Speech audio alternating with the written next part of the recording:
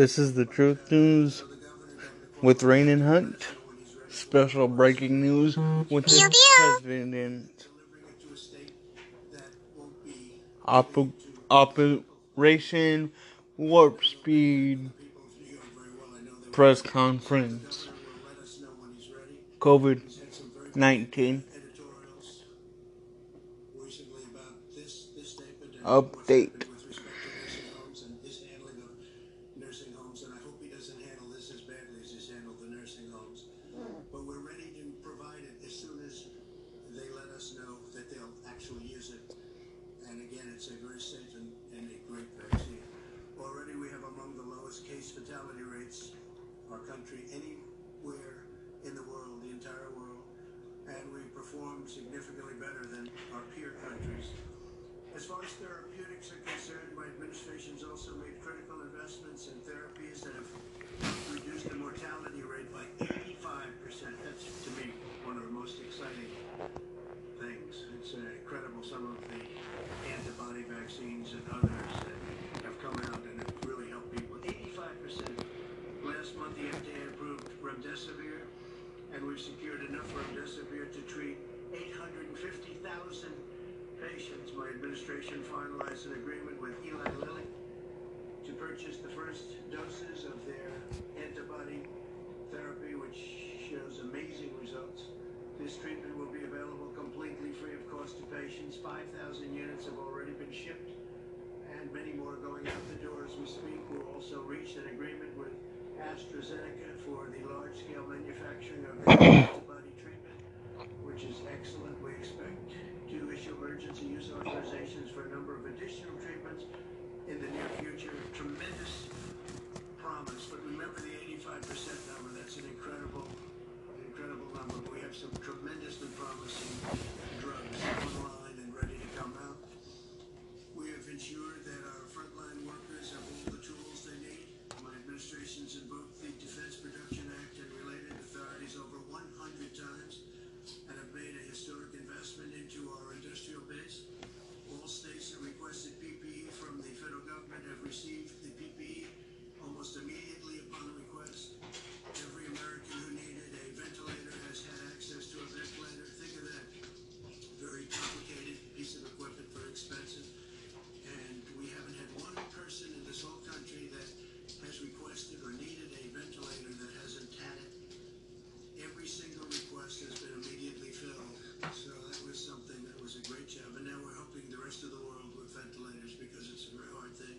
We're producing them thousands of ventilators a month. The federal government has 22,000 beds immediately available for states and jurisdictions that need additional capacity. But we think that it's going to start going down, possibly very quickly. We'll see what happens. But with the vaccine, you'll see numbers going down within a matter of months, and they'll go down very rapidly. As we continue to combat the virus, our economy is rebounding far beyond any expectations. I see the stock market's up almost 400 points today again, and it's ready to break the all-time record. Our jobs records are incredible. The job numbers are incredible. In the last 6 months, we've created over 13 million jobs and slashed the unemployment rate by more than half. Last quarter, we witnessed the fastest economic growth ever recorded in the history of our country, 33.1%. It's a number that is more than double our highest. That was in 1952, and we've more than doubled it. The United States experienced the smallest economic contraction and the most rapid economic recovery of any major Western nation. We went down less and we went up more, which is quite a combination of facts. While healthy Americans have gone back to work and to school, we continue to spare no expense to protect the elderly and the vulnerable. According to some estimates, a national lockdown costs $50 million a day and hundreds of thousands of jobs every single day. Ideally, we won't go to a lockdown. I will not go. This administration will not be going to a lockdown. Hopefully, whatever happens in the future, administration will be at the start of the day. I can tell you the administration will not go to a lockdown. There won't be necessity. Lockdowns cost lives, and they cost a lot of problems to cure. You got to remember, cannot be worse than the problem itself, and I've said it many times. And when you look at what happens during a lockdown, I just say it very loudly, it's horrible what happens with drugs, alcohol, depression, loss of jobs, business closures. It's a terrible thing. So this administration will not go, under any circumstances, will not go to a lockdown, but we'll be very vigilant, very careful. We understand the disease. It's a complicated disease, but we understand it very well. We ask all Americans to remain vigilant, especially as the weather gets colder. It becomes more difficult to go outside and to have outside gatherings.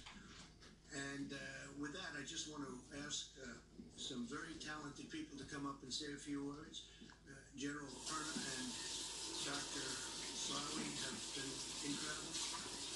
The general's really getting started right now, but he's really what we don't know and what people don't know. He started putting this all together 6 months ago, and you're going to see some real action. So, General, maybe you'll start it off, and then, Doctor, you'll go right after that. Thank you very much, and then we're going to finish it off with Mike Pence. Thank you, please. Thank you, sir. Thank you, Mr. President. Hi, everybody. So, Operation Warp Speed's mission is to enable and accelerate the development of vaccines and therapeutics to help control the COVID-19 pandemic and save lives. On May 15th, almost 6 months ago to the day, we stated the goal of the operation, which was to have vaccines and therapeutics available and approved for use in the US population by the end of the year 2020. We said then that while very challenging, the goal was credible and therefore was worth trying with the best, our best to achieve it. Today, we're almost 6 months later, and I think we can say that significant progress has been made. And while we are not there yet, we are close to the objective. Let me share with you some facts. If I look at the vaccine side, we've selected a portfolio of 6 vaccines using 3 different platform technologies, and we elected to have 2 vaccines from each platform technology. First is what's called messenger RNA. 2 vaccines using that platform were in the portfolio, one by Pfizer and one by Moderna. The second platform is using what's called viral vectors, and we have one vaccine from J&J and one vaccine from AstraZeneca in partnership with J&J is Johnson & Johnson. Was the recombinant protein platform with one vaccine from a biotech company here in the US called Novavax, and another one from a partnership between Sanofi and GlaxoSmithKline. These vaccines are now, 6 vaccines are all in the clinical development stages, and 4 of them are in phase 3 trials. And of the 4 that are in phase 3 trials, 2 have effectively completed enrollment in the phase 3 trial, and one of the 2 has announced on Monday to, I think, brilliant information that we have 90% efficacy. That was the Pfizer vaccine, demonstrating that vaccination is possible against COVID-19, that the kind of choices we have made in terms of the antigens was effective, and made us optimistic that other vaccines may also be effective. On Wednesday, same week, just this Wednesday, Moderna, similar platform technology, messenger RNA. Sorry if you hear plates banging in the background. My mom's doing dishes. Shortly, probably next week, we may hear what I hope to be another very good information regarding an efficacious vaccine. The 2 other vaccines that are in phase 3 trials that are using the live vector It's okay. platform, the J&J vaccine and the AstraZeneca vaccine, have recruited already a few thousand subjects in their trials. I would like to take this opportunity to invite as many Americans as possible who would like to volunteer to participate in these clinical trials, as that's the only way we are able to achieve a demonstration of the safety and the efficacy of these vaccines. The last 2 vaccines, the recombinant protein vaccines, are planned to start their phase 3 trials within the next few weeks. And while we are developing this vaccine, we haven't only looked at the clinical development, of course, in partnership with the companies that are the sponsors for the vaccine. We also invested very significantly in the manufacturing of this vaccine in such a way as to, when we have the clinical efficacy demonstration with these vaccines, we would also have vaccine doses to be able to immunize the US population. So the two vaccines that are completing their phase 3 trial are likely to be filing their files in the FDA for potential emergency use authorization within the next few weeks. And hopefully, if approved, they could be used for immunization in the US population in the month of December. And we plan to have enough vaccine doses available for use in the US population to immunize about 20 million individuals in the month of December, and another 25 to 30 million per month on an ongoing basis from there on. And as of the month of February or March, if we have more vaccines approved, such as the live vector vaccine, we may be able to immunize a larger number of Americans on an ongoing basis per month. Operation Warp Speed didn't only focus on vaccines. We also looked at therapeutics, and we have worked with a number of companies developing monoclonal antibodies in particular that are able to neutralize the virus. As Mr. President said, we have announced partnerships with Eli Lilly, with Regeneron, and with AstraZeneca. And on Monday, Eli Lilly's monoclonal antibody was granted an emergency use authorization to treat patients that are infected and at risk of hospitalization. The Regeneron monoclonal antibodies have been also filed for emergency use authorization, which is currently under review and is potentially reaching approval within the next few weeks.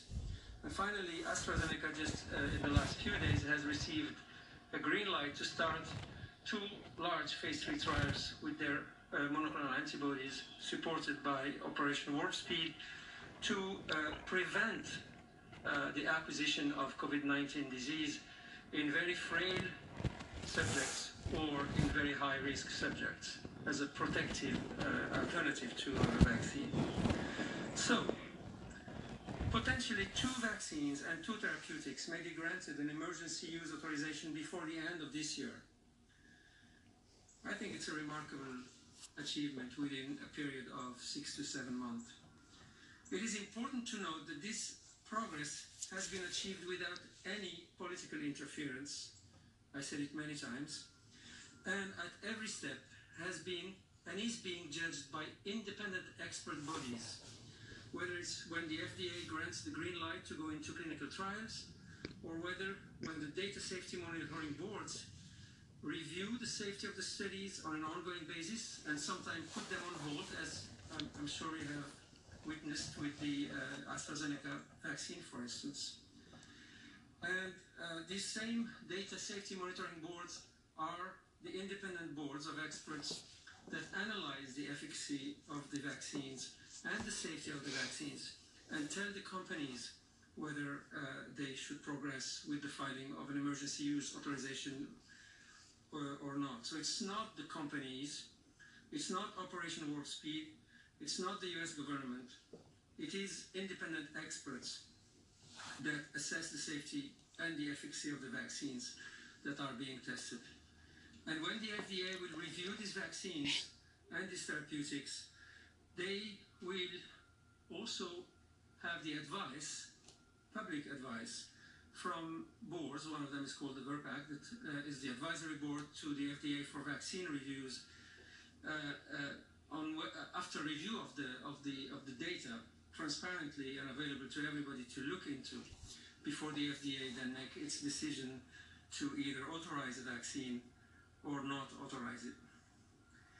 On that basis, I personally feel very comfortable to say that the vaccines and the therapeutics that we have helped develop and accelerate will be judged independently, and if approved, should be used by all in the population.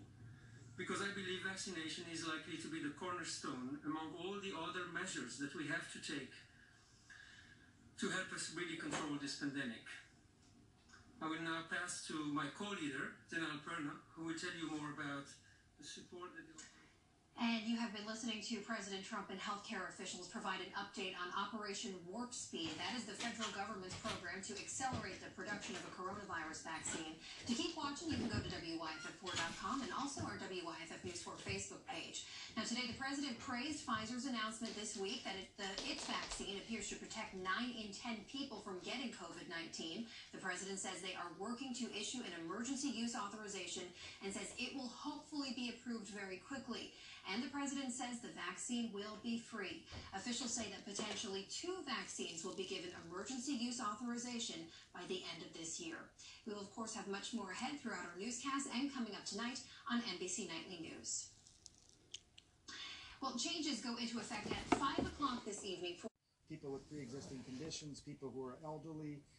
So it's important to get that sort of participation so that these trials move along faster. And Sanjay, outgoing President Trump also said that his administration is going to prioritize the elderly and high-risk individuals when they begin to distribute the vaccine. Is that standard? Well, yeah, I mean, you know, what we've heard, it was a little different than what we've heard, which is that the healthcare workers are also going to be prioritized. Think of it like this. They're at risk, obviously, because they take care of COVID patients. But, you know, when you talk about some of these hospital systems now around the country, what makes them particularly vulnerable or overwhelmed is if you suddenly get a lot of healthcare workers who get sick and they're out. And then all of a sudden that makes it more challenging to take care of patients. So healthcare workers very much at the top of the list as well, to basically create a greater likelihood that hospital systems can stay stable and that you're not losing human sort of capital resources within these hospital systems. But yes, elderly people, people with pre-existing conditions, and I was just writing down the math here, you know, some 20 million people, he says, maybe by the end of the year. This is Moncef Slaoui, and then 25 million a month or so, 25 to 30 million a month or so in terms of people who could be vaccinated after that. And we know the Pfizer vaccine, I believe it's 2 doses, and it needs to be kept in below freezing temperatures. Do we know about the other vaccine? Is it AstraZeneca? I forget the name of the pharmaceutical company, but the AstraZeneca. Do we know anything about that one in terms of how many doses and how difficult it will be to distribute and inoculate people? Yeah, it's pretty similar, sort of what we call these cold storage challenges. Not quite as cold as Pfizer, but I think the way to look at it, as someone explained it to me, is do the conventional distribution routes of cold storage for refrigeration, will they work or not for this product? For example, Johnson & Johnson, which is further down the line, they're trialing a one-shot normal cold storage vaccine. If that were to get authorized and approved, that'd be much easier to distribute around the world in the United States because existing distribution channels using that sort of cold storage exist. For Moderna, for Pfizer, these are going to be brand new sort of challenges for cold storage because it's never been done before. And by the way, Pfizer is sort of, they're not using the Operation Warp Speed typical distribution channel. They decided to sort of go this on their own, that part of it. Moderna, my understanding is. Dr. Sanjay Gupta and Jake Tapper speaking. Made it a point to say this administration will not go into lockdown, but who knows what will happen in the future. This is the closest he has publicly gotten to recognizing that Joe Biden is the president-elect and will be taking office in January 20th. Not there yet. I'm not giving him any credit for being within the realm of the solar system instead of on planet Earth, but it was the closest thing we've heard. It is. It was a really telling slip of the tongue because it's clear that this is... Within a couple months, basically, it will be allowed and out to people who need it. Other than that, basically stay strong, don't get sick, wash your hands, and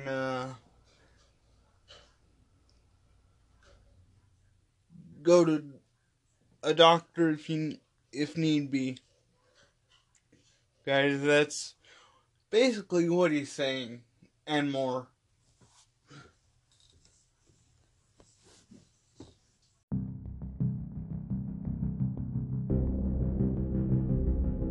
White House, this administration, so we won't be delivering it to New York until we have authorization to do so, and that pains me to say that. This is a very successful, amazing vaccine at 90% and more. This is the Truth News with Rain and Hunt.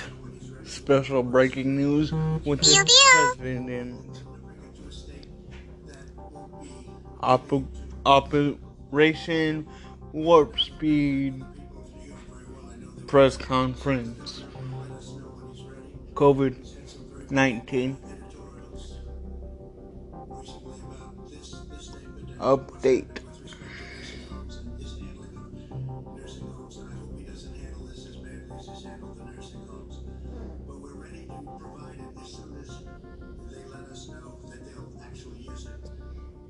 It's a very safe and a great vaccine.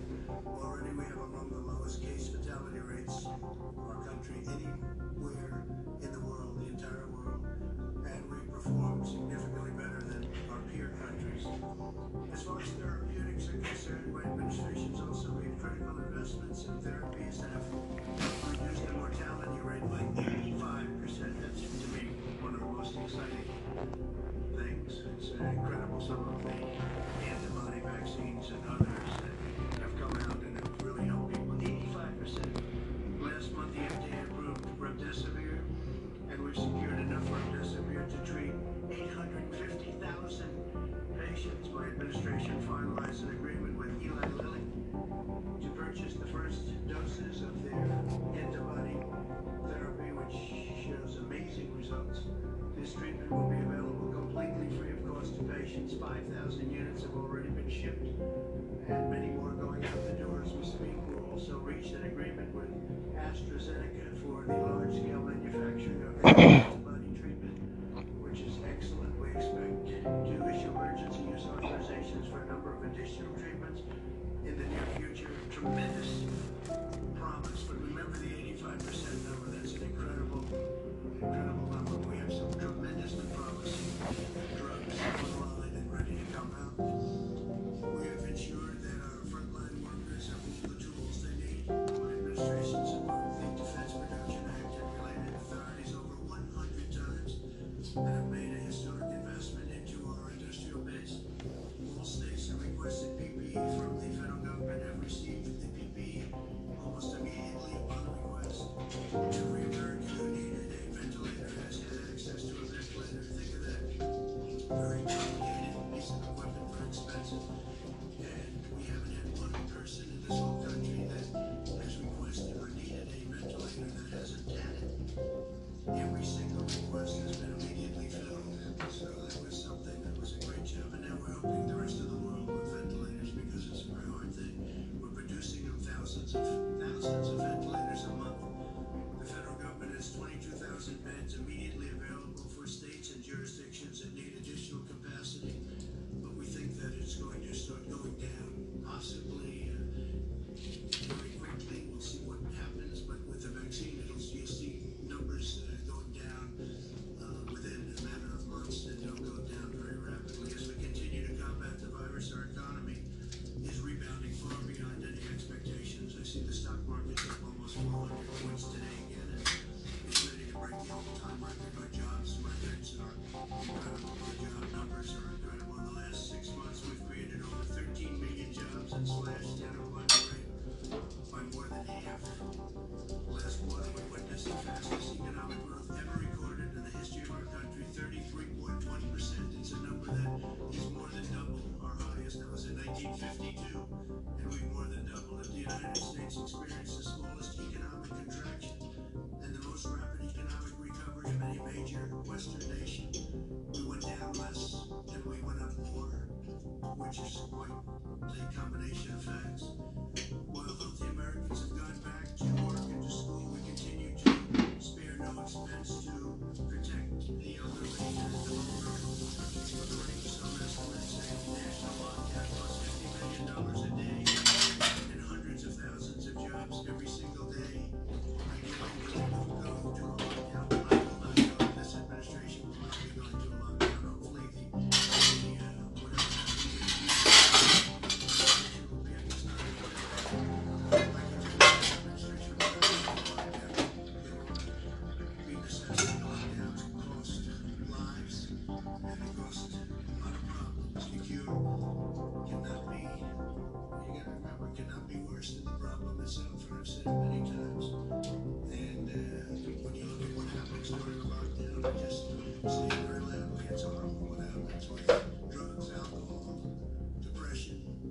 jobs, business closures.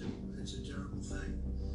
So this administration will not go, under any circumstances, will not go to a lockdown, but will be very vigilant, very careful. We understand the disease. It's a complicated disease, but we understand it very well. We ask all Americans to remain vigilant, especially as the weather gets colder and becomes more difficult to go outside and to have outside gatherings.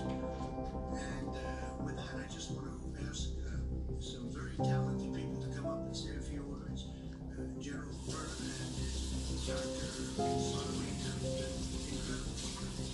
The general's not getting started right now. He's really what we don't know, what people don't know. So that putting this all together 6 months ago, you're going to see some real action. So General, maybe you'll start it off, and then Doctor, you'll go right after that. Thank you very much, and I'm going to finish it off with my thanks. Thank you, please. Thank you, Michelle. Thank you, Mr. President. So Operation Warp Speed's mission is to enable and accelerate the development of vaccines and therapeutics to help control the COVID-19 pandemic and save lives. One basic thing almost 6 months ago at the JAG, we stated the goal of the operation, which was to have vaccines and therapeutics available and approved for use in the US population by the end of the year. We said then that while very challenging, the goal was credible and therefore was worth trying with the best and our best to achieve it.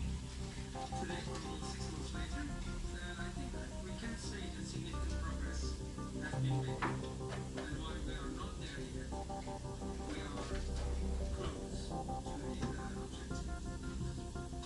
Let me share with you some facts. If I look at the vaccine side, we selected a portfolio of 6 vaccines using 3 different platform technologies. We elected to have 2 vaccines from each platform technology.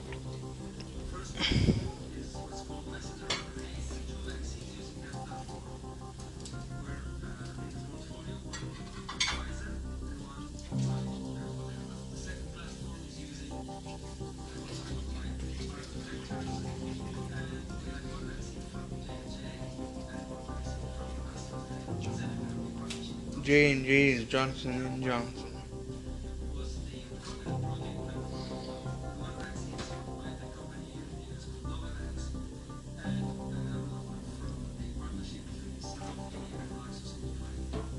These vaccines are now, 6 vaccines are all in the clinical development stages, and 4 of them are in phase 3 trials. And of the 4 that are in phase 3 trials, 2 have actually completed enrollment in the phase 3 trial, and one of the 2 has announced on Monday to, I think, bring the information that 90% is that was a Pfizer vaccine, demonstrating that vaccination is possible against COVID-19, that the kind of choices we have made in terms of the antigen was effective, and made us more optimistic that other vaccine may also be effective. On Wednesday, the same week, just this Wednesday, Moderna similar platform technology, messenger RNA. Sorry if you hear plates banging in the background. My mom's doing dishes. Shortly, probably next week, we may hear what I hope to be another very important information regarding an efficient vaccine. The 2 other vaccines that are in phase 3 trials that are using the live vector It's okay. platform, the J&J vaccine and the AstraZeneca vaccine, have recruited already a few thousand subjects in their trials. I would like to take this opportunity to invite as many Americans as possible who would like to volunteer to participate in these clinical trials, as that's the only way we are able to achieve a demonstration of the safety and efficacy of these vaccines. The last 2 vaccines, the recombinant protein vaccines, are planned to start their phase 3 trials within the next few weeks. And while we are developing this vaccine, we haven't only looked at the clinical development, of course, in partnership with the companies that are the sponsors for the vaccine. We also invested very significant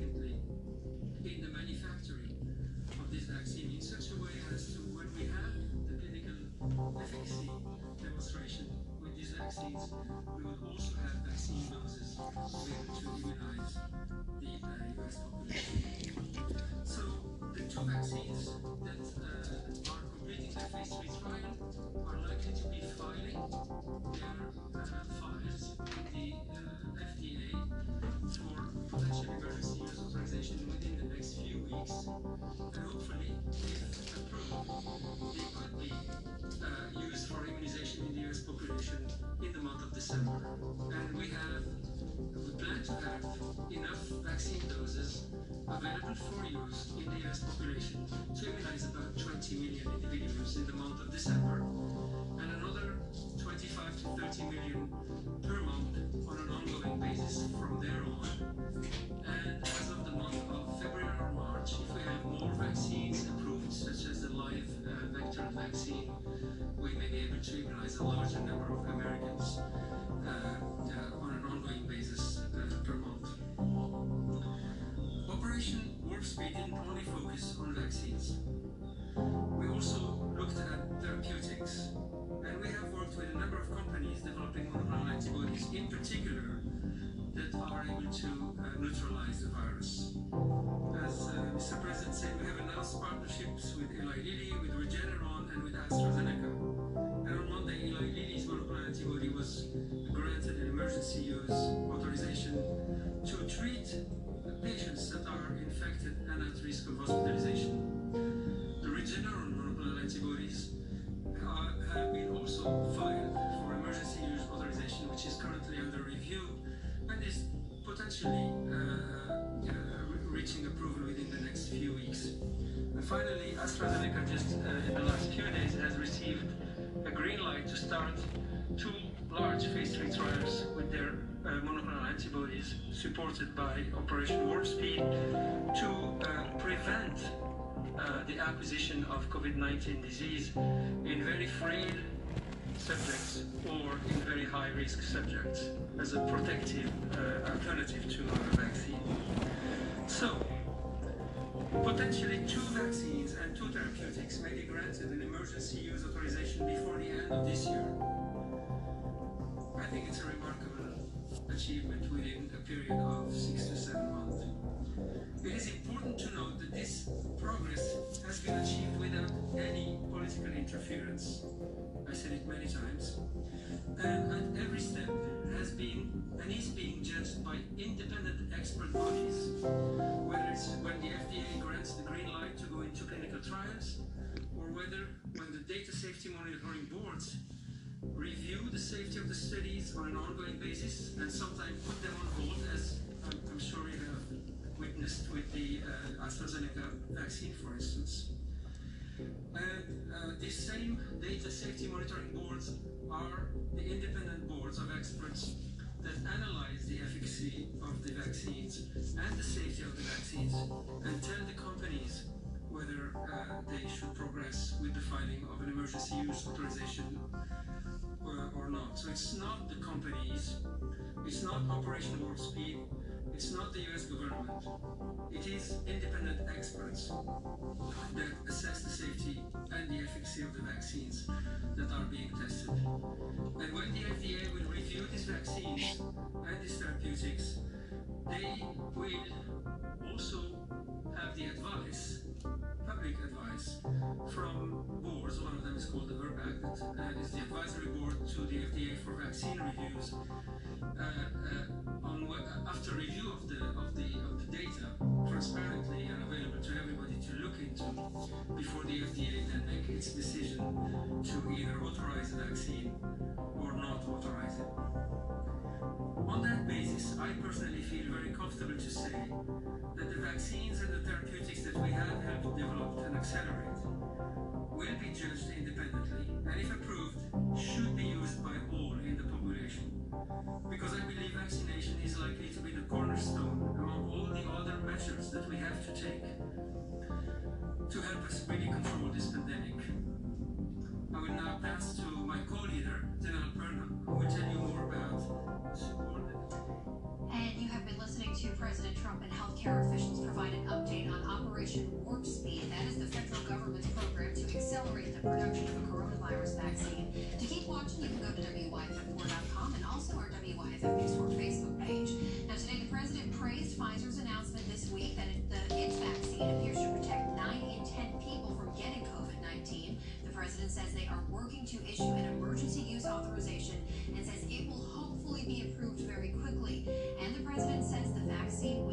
free.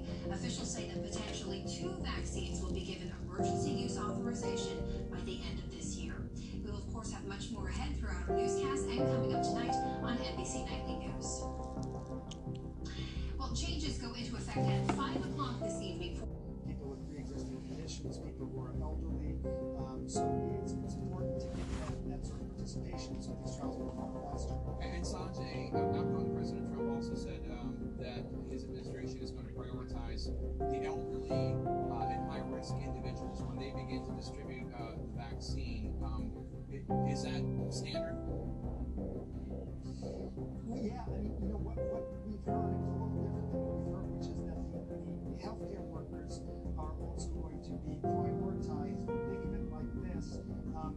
They're at risk, obviously, because they take care of other patients. But, you know, when you talk about some of these hospital systems now around the country, what makes them particularly vulnerable or overwhelmed is if you suddenly get a lot of healthcare workers who get sick and they're out. And then all of a sudden that makes it more challenging to take care of patients. So healthcare workers very much at the top of the list as well to basically create a greater likelihood that hospital systems can stay stable, that you're not losing human sort of capital resources within these hospital systems. But yes, elderly people with pre-existing conditions. And I was just writing down the math here, you know, some 20 million people, he says, maybe by the end of the year. This is Montse Slui, and then 25 million a month or so, 25 to 30 million a month or so in terms of people who could be vaccinated after that. And we know the Pfizer vaccine, I believe it's 2 doses, and it needs to be kept in below freezing temperatures. Do we know about the other vaccine? Is it AstraZeneca? I forget. Yes. The pharmaceutical company, but AstraZeneca. do we know anything about that one in terms of how many doses and how difficult it will be to distribute and inoculate people? Yeah, it's pretty similar, sort of what we call these cold storage challenges. Not quite as cold as Pfizer, but I think the way to look at it, as someone explained it to me, is do the conventional distribution routes of cold storage or refrigeration, will they work or not for this product? For example, Johnson & Johnson, which is further down the line, they're trialing a one-shot normal cold storage vaccine. If that were to get authorized and approved, that'd be much easier to distribute around the world in the United States because existing distribution channels using that sort of cold storage exist. For Moderna, for Pfizer, these are going to be brand new sort of challenges for cold storage because it's never been done before. By the way, Pfizer is sort of they're not using the Operation Warp Speed typical distribution channel. They decided to sort of go this on their own. That part of it, Moderna, my understanding is. Dr. Sanjay Gupta and Jake Tapper speaking. Made it a point to say this administration will not go into lockdown, but who knows what will happen in the future. This is the closest he has publicly gotten to recognizing that Joe Biden is the president-elect and will be taking office in January 20th. Not there yet. I'm not giving him any credit for being within the realm of the solar system instead of on planet Earth, but it was the closest thing we've heard. It is. It was a really telling slip of the tongue because it's clear that this is. Within a couple months, basically, it will be allowed and out to people who need it. Other than that, basically stay strong, don't get sick, wash your hands, and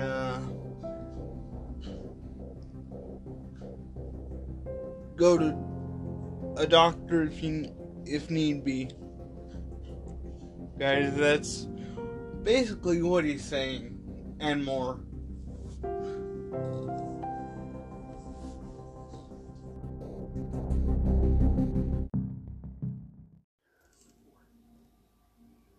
There's a CNN special report television show about Joe Biden.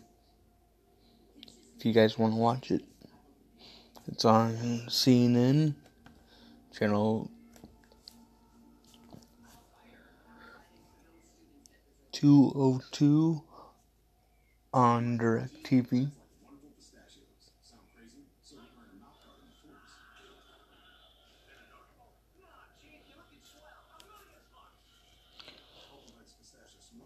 If you're a Democrat, you may like it. And if you're a Republican, you may like it. It doesn't matter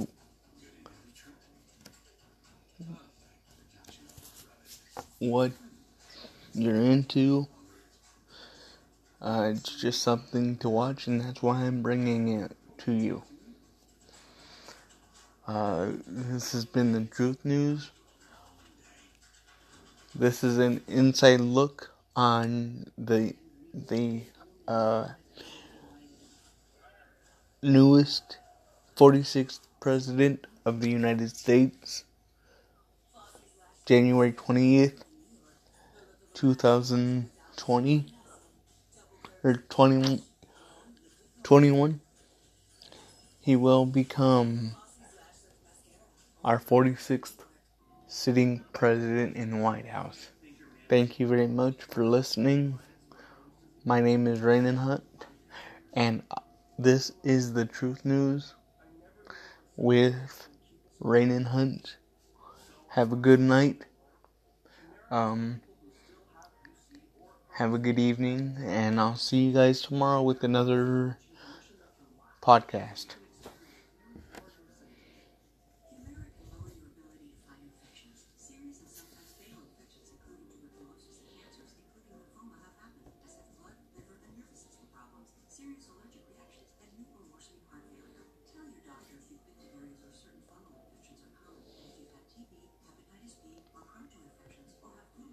Like low blood pressure, trouble breathing, 60 minutes, only on the East Coast. Ready, set, break! Pain in your hip, groin, or thigh, as unusual thigh bone fractures have occurred. Speak to your doctor before stopping, skipping, or delaying Prolia, as spine and other bone fractures. Or postpone their plans to hold in-person classes.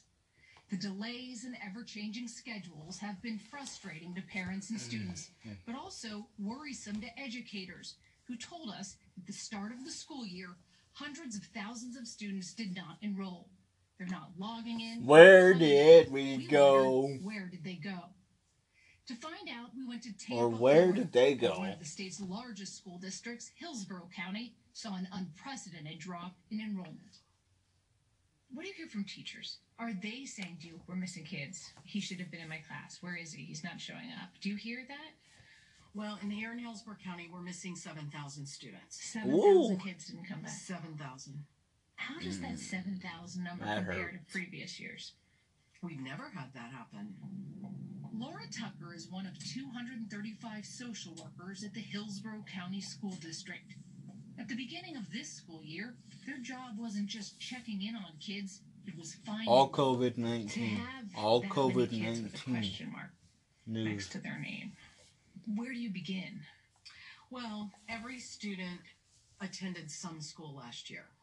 All 7,000 of them. So we start there. You know, what about their emergency contacts? You know, maybe grandma, grandpa is on the emergency card, and grandma and grandpa can tell you where they are. You know, we find kids because another one went to a birthday party and they saw them, and so yeah, they're still in Tampa. Okay, you know, we're energized to keep looking for that student. This is detective work. Right. And I think that being willing to talk to friends and neighbors is also helpful. The clues take her to public housing. Hello, Pumpkin. And suburban cul-de-sacs.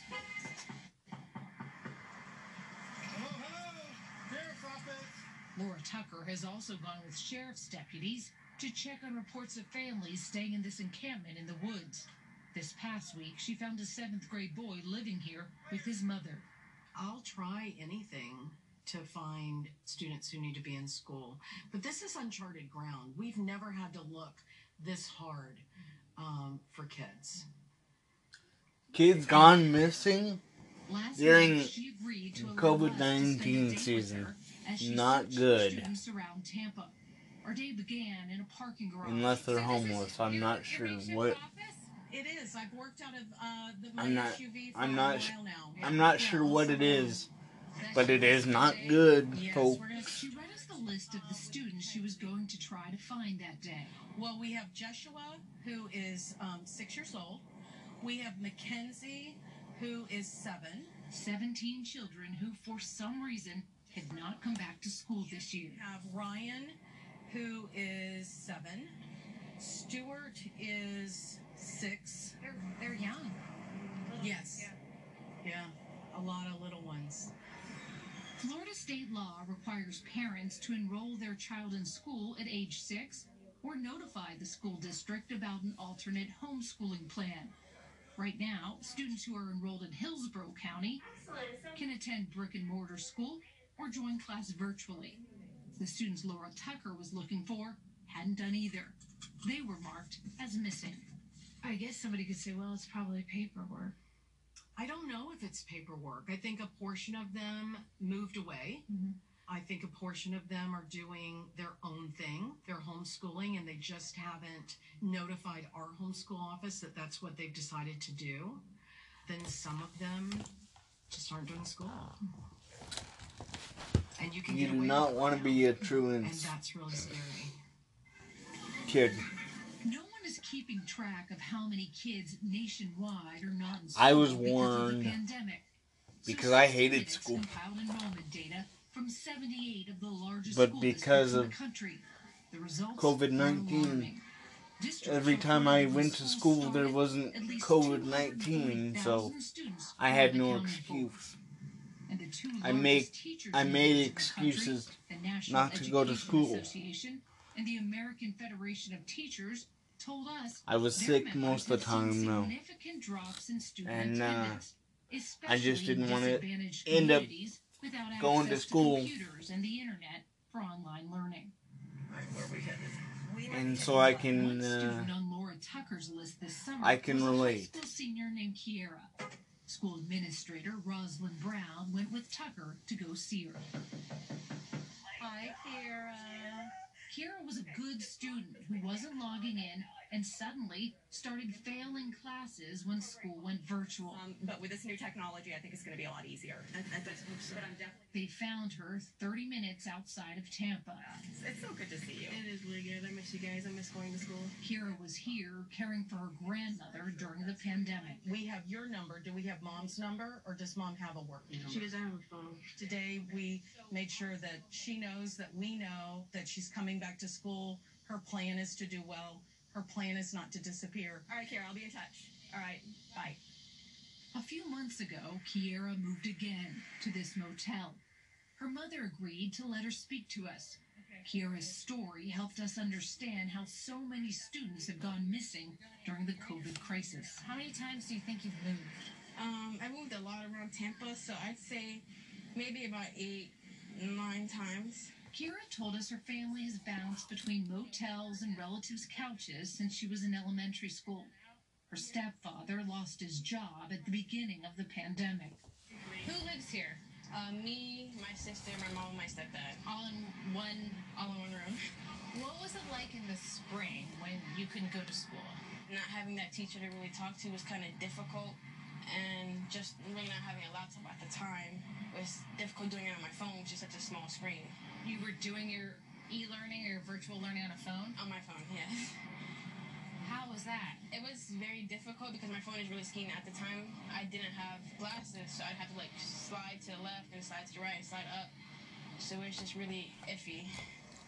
And she said working in the crowded motel room was almost impossible.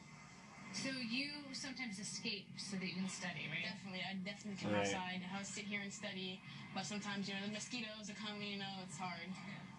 Or she would walk a mile to this park.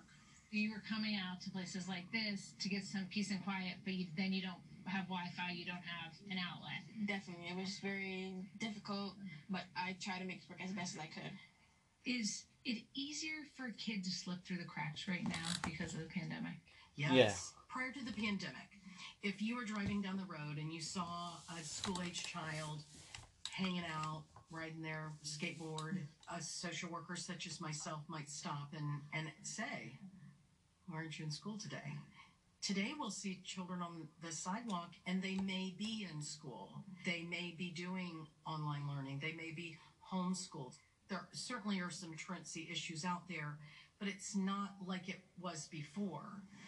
Other children who should be in school aren't so easy to see.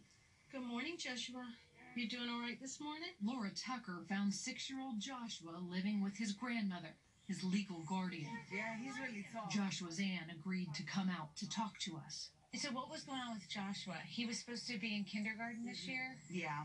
My mother was having a hard time putting them through e-learning, and due to the COVID, like, we didn't want to send him back out because he's still so young.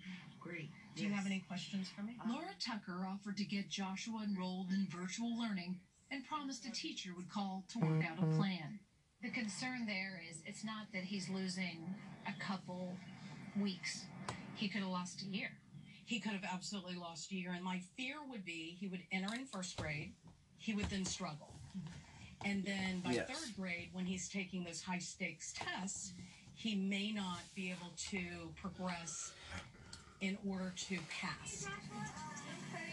So I'd have an up and down if we can get him back year. in school, get him back on track, we can avoid all Every of time that. I go to school. We're not the big bad social workers. We're the good, healthy social workers. School districts we spoke to said they saw their largest decrease in enrollment in pre-K and kindergarten. But it's too early to know how the disruption caused by COVID will impact student learning.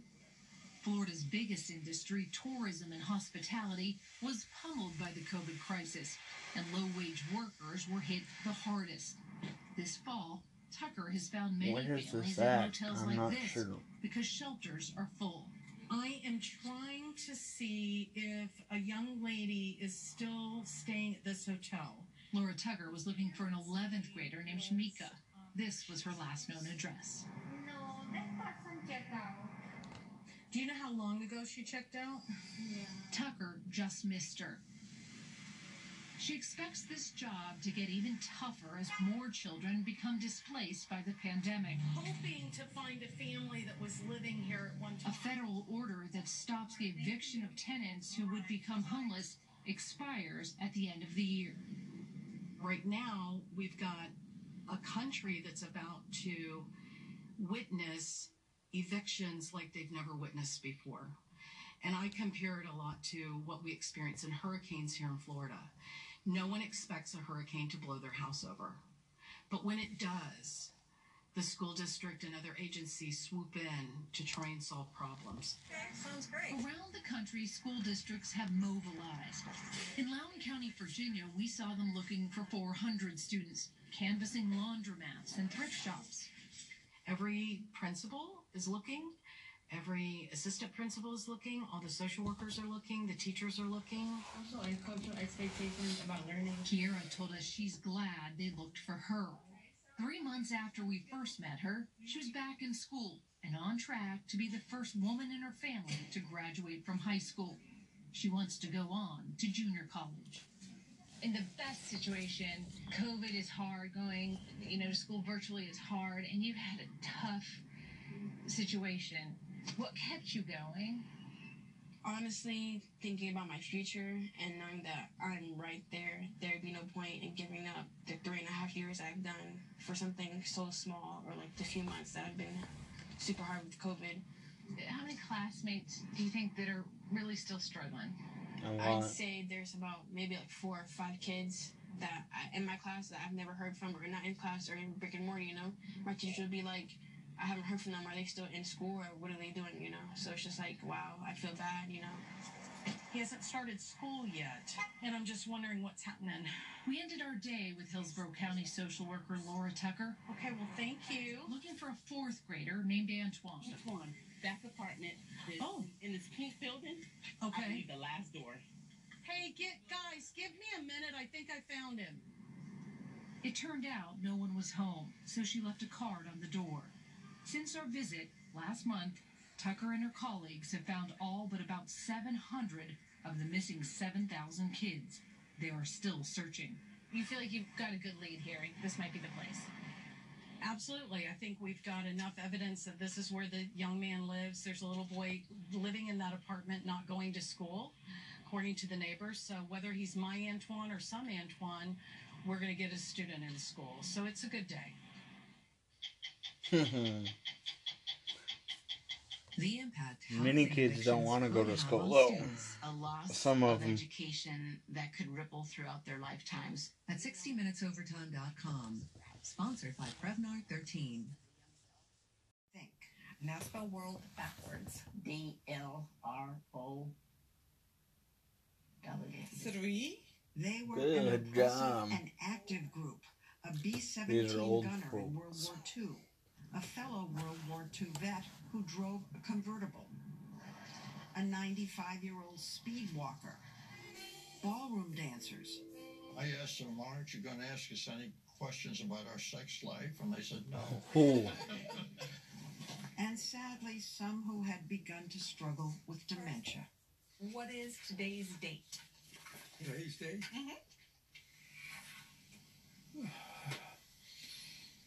Today's date.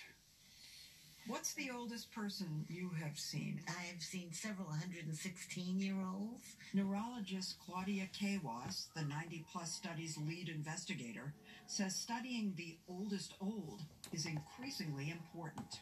Half of all children born today in the United States and Europe is going to reach their 103rd or 4th birthday.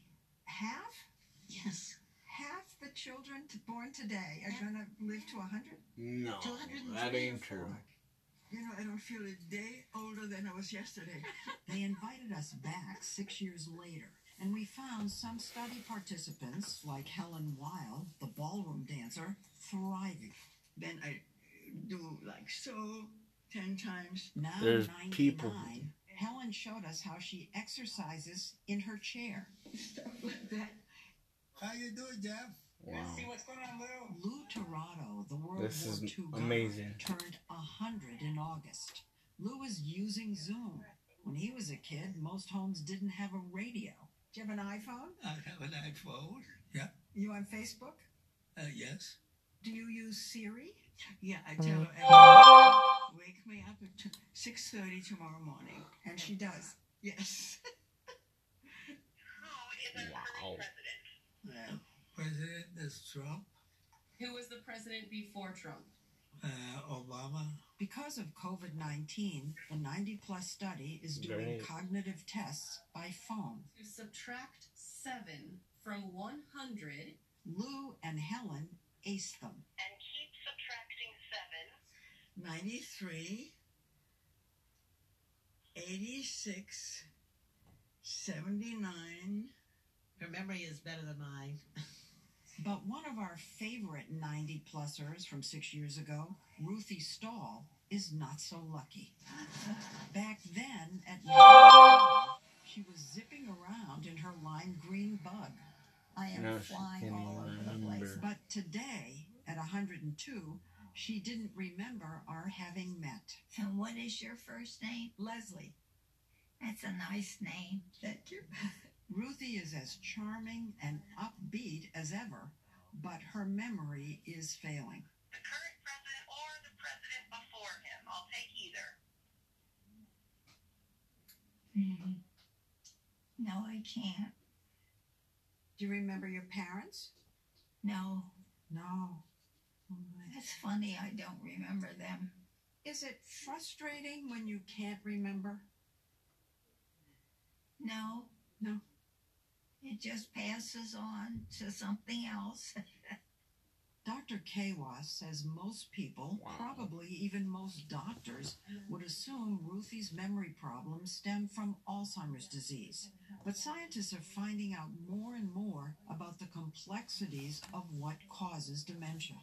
You hear people say, she got Alzheimer's. There's a He lot has of people Alzheimer's, with when they dementia. really should say dementia. That's exactly right. Dementia is a loss of thinking abilities that affects your memory, your language.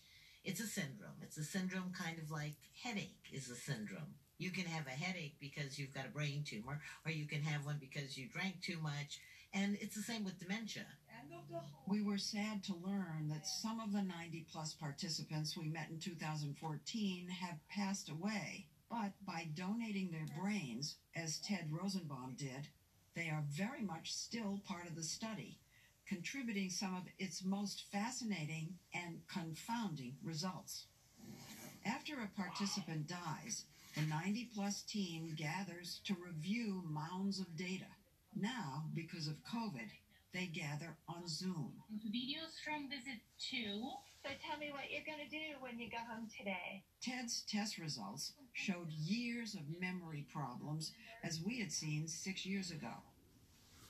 The 90-plus team concluded that Ted probably had Alzheimer's disease, but then awaited results from their collaborators, a team of pathologists at Stanford University who independently examined Ted's brain. They don't know anything except the brain they've got in front of them. And then you come together. And then we come together and it's like a reveal party. The definition of Alzheimer's disease is having the proteins amyloid and tau, often called plaques and tangles, in the brain. Okay, the home stretch. But when the Stanford team made their report, Ted's brain didn't have either. As you may see without even zooming in, the section is clear, is clean. We're negative for beta amyloid here. It actually looks awfully good. It actually does, yes. You sit around, you look at that. What do you conclude? The only pathology we found in his head, actually, was TDP-43. TDP-43, a breakthrough. It's a newly identified cause of dementia, a protein originally found in ALS patients that KWAS now believes accounts for up to 1 in 5 cases of dementia in people over 90. Can you find out if you have TDP-43 while you're alive? Not yet. And you can't find out if you have 2 other dementia-causing conditions Just like either. CTE. Tiny strokes called microinfarcts that damage brain tissue, and hippocampal sclerosis, a shrinking and scarring of part of the brain. So it's likely that many people in their 90s who are diagnosed with Alzheimer's, What year? Oh. may actually have something else. There's a whole lot of stuff that goes on in the brain that we have no way of diagnosing during life. So we get a lot of those surprises. But we also get surprises where people have an awful lot of pathology in their brain, a lot of Alzheimer's disease, a lot of TDP disease, and they still turn out to be normal. Let me hold a chair for you. That's what happened with Henry Tornell, Helen Wild's ballroom dancing partner, who joked about studying sex over 90. Henry died at 100 of cancer, mentally sharp as ever. We should all be so lucky. But his brain told a different story. It's beta amyloid. I don't even have to zoom in. Florid. Very positive. Positive as well. The Stanford team found the highest level of plaques and tangles and TDP-43. TDP-43. Especially stunning, since more than one pathology typically means more severe dementia. So he was a huge surprise. He was one of our surprising 90-year-olds who managed to have good cognition in the face of things in their brain that should cause dementia. It used to be that when a person like Henry with clear thinking was found to have plaques and tangles, scientists assumed dementia was just a matter of time. But now they're thinking about it in a new way, that maybe certain people have protection against dementia, a phenomenon they're calling resilience. To prove it, though, they need to follow people who are still alive. Enter convertible driving Sid Shiro from our story in 2014. Let's see. Sid had a PET scan back then for the study, which revealed significant amounts of amyloid in his brain. The question was, would dementia be around the corner, or might Sid somehow be resilient?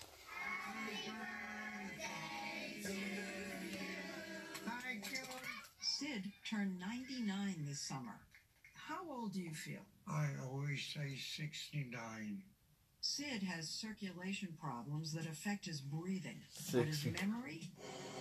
Well, he told us about buying his first car 80 years ago for $18 in a pool hall. That's Wow. 31 Chevy convertible with a rumble seat. A rumble seat. And I didn't know how to drive. You won it in a pool hall. Did you win it on I a bet? didn't win it. I bought it. You bought I it. gave him $18. Who sold a car for $18? He needed the money to shoot pool.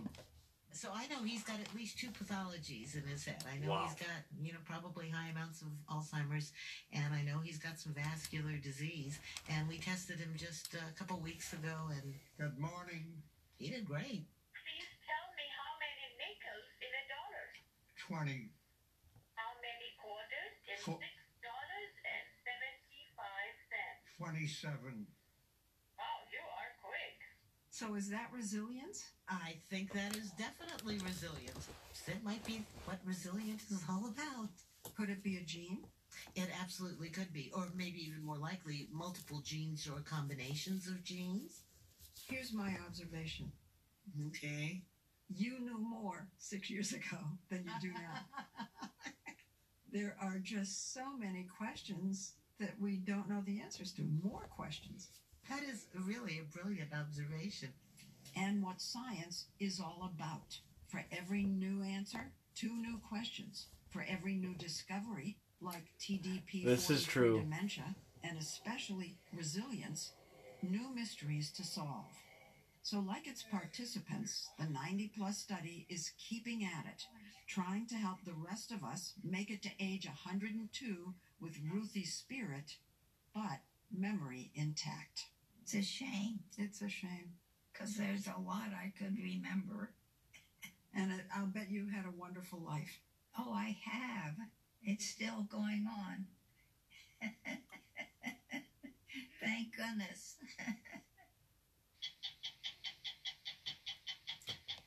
Such a sweet thing. Old folks are nice. Sports HQ is presented by Progressive Insurance. I'm James Brown with the scores from the NFL today. Deshaun Watson dominates in the dub over the Patriots. Pittsburgh remains perfect after crushing the Jags. The Lions get shut out for the first time since '09. The Saints D terrorizes Matt Ryan to secure the W. Alex Smith gets